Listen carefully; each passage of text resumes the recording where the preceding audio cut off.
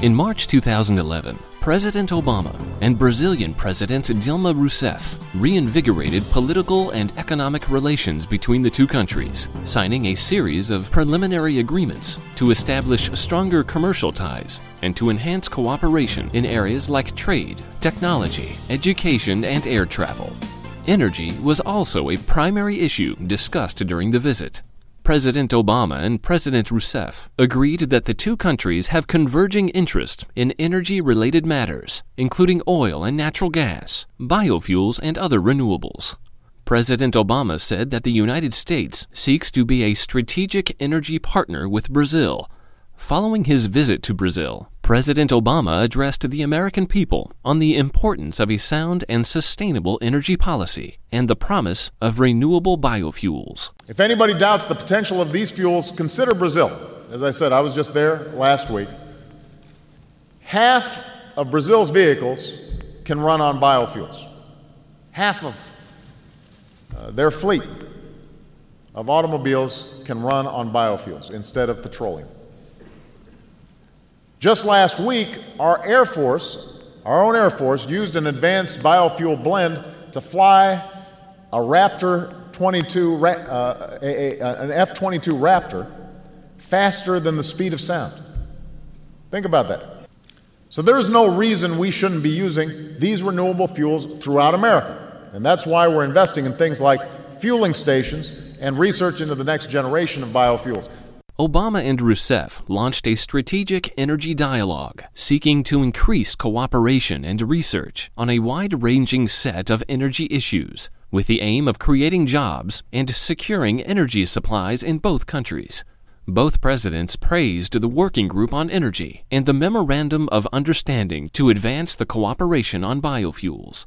They decided that their work will be carried out under the auspices of the Strategic Energy Dialogue. Soon after President Obama returned from Brazil, a delegation of Brazilian energy officials, union leaders, and academics visited the U.S. Department of State to discuss energy issues. Luis Antonio Rossi is from the University of Campinas. I think it's a possibility for exchanging experiences, mainly in technological development, which, in the case of Brazil, this development is quite particular in some areas. Esse desenvolvimento ele é bastante particular em algumas áreas. And notably, in the last 30 years, in my opinion as a researcher, we have made great strides in strategic areas where we were heavily dependent on foreign technology. Eu acredito que a política externa americana melhorou bastante. I believe that American foreign policy has greatly improved its relationship with Brazil, mainly in biofuels, and also in the agricultural sector of biomass production. Na produção de biomassa. We realize there's a lot of synergy with Brazil. Richard Simmons is with the U.S. State Department's Office of International Energy and Commodities. On the Brazilian side, we recognize they have a very extensive renewable energy initiative and are impressed with their energy matrix in terms of its environmentally sound portfolio of options. The Strategic Energy Dialogue builds on the work of the U.S.-Brazil Binational Energy Working Group.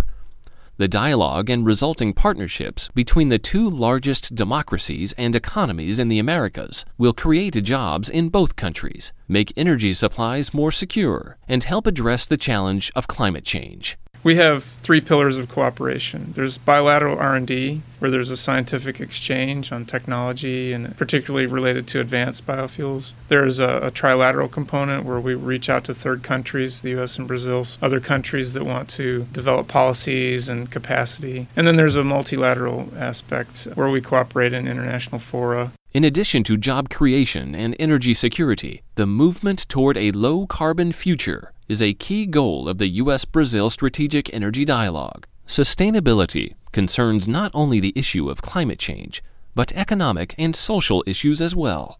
Marcelo Guerra is the superintendent of Sindiçucar, the Union for the Sugar and Ethanol Industry of Pernambuco. The sugar-ethanol sector in Brazil is extremely important. It's strategic because it involves industry, agriculture, trade, logistics. Então, nós contamos com cerca de 1 milhão de pessoas diretamente ligadas nessa So we have atividade. around 1 million people directly involved in this activity very responsibly. So it is really a strategic sector because we produce food, fuel, and produce renewable energy. Produzimos combustível e produzimos energia renovável.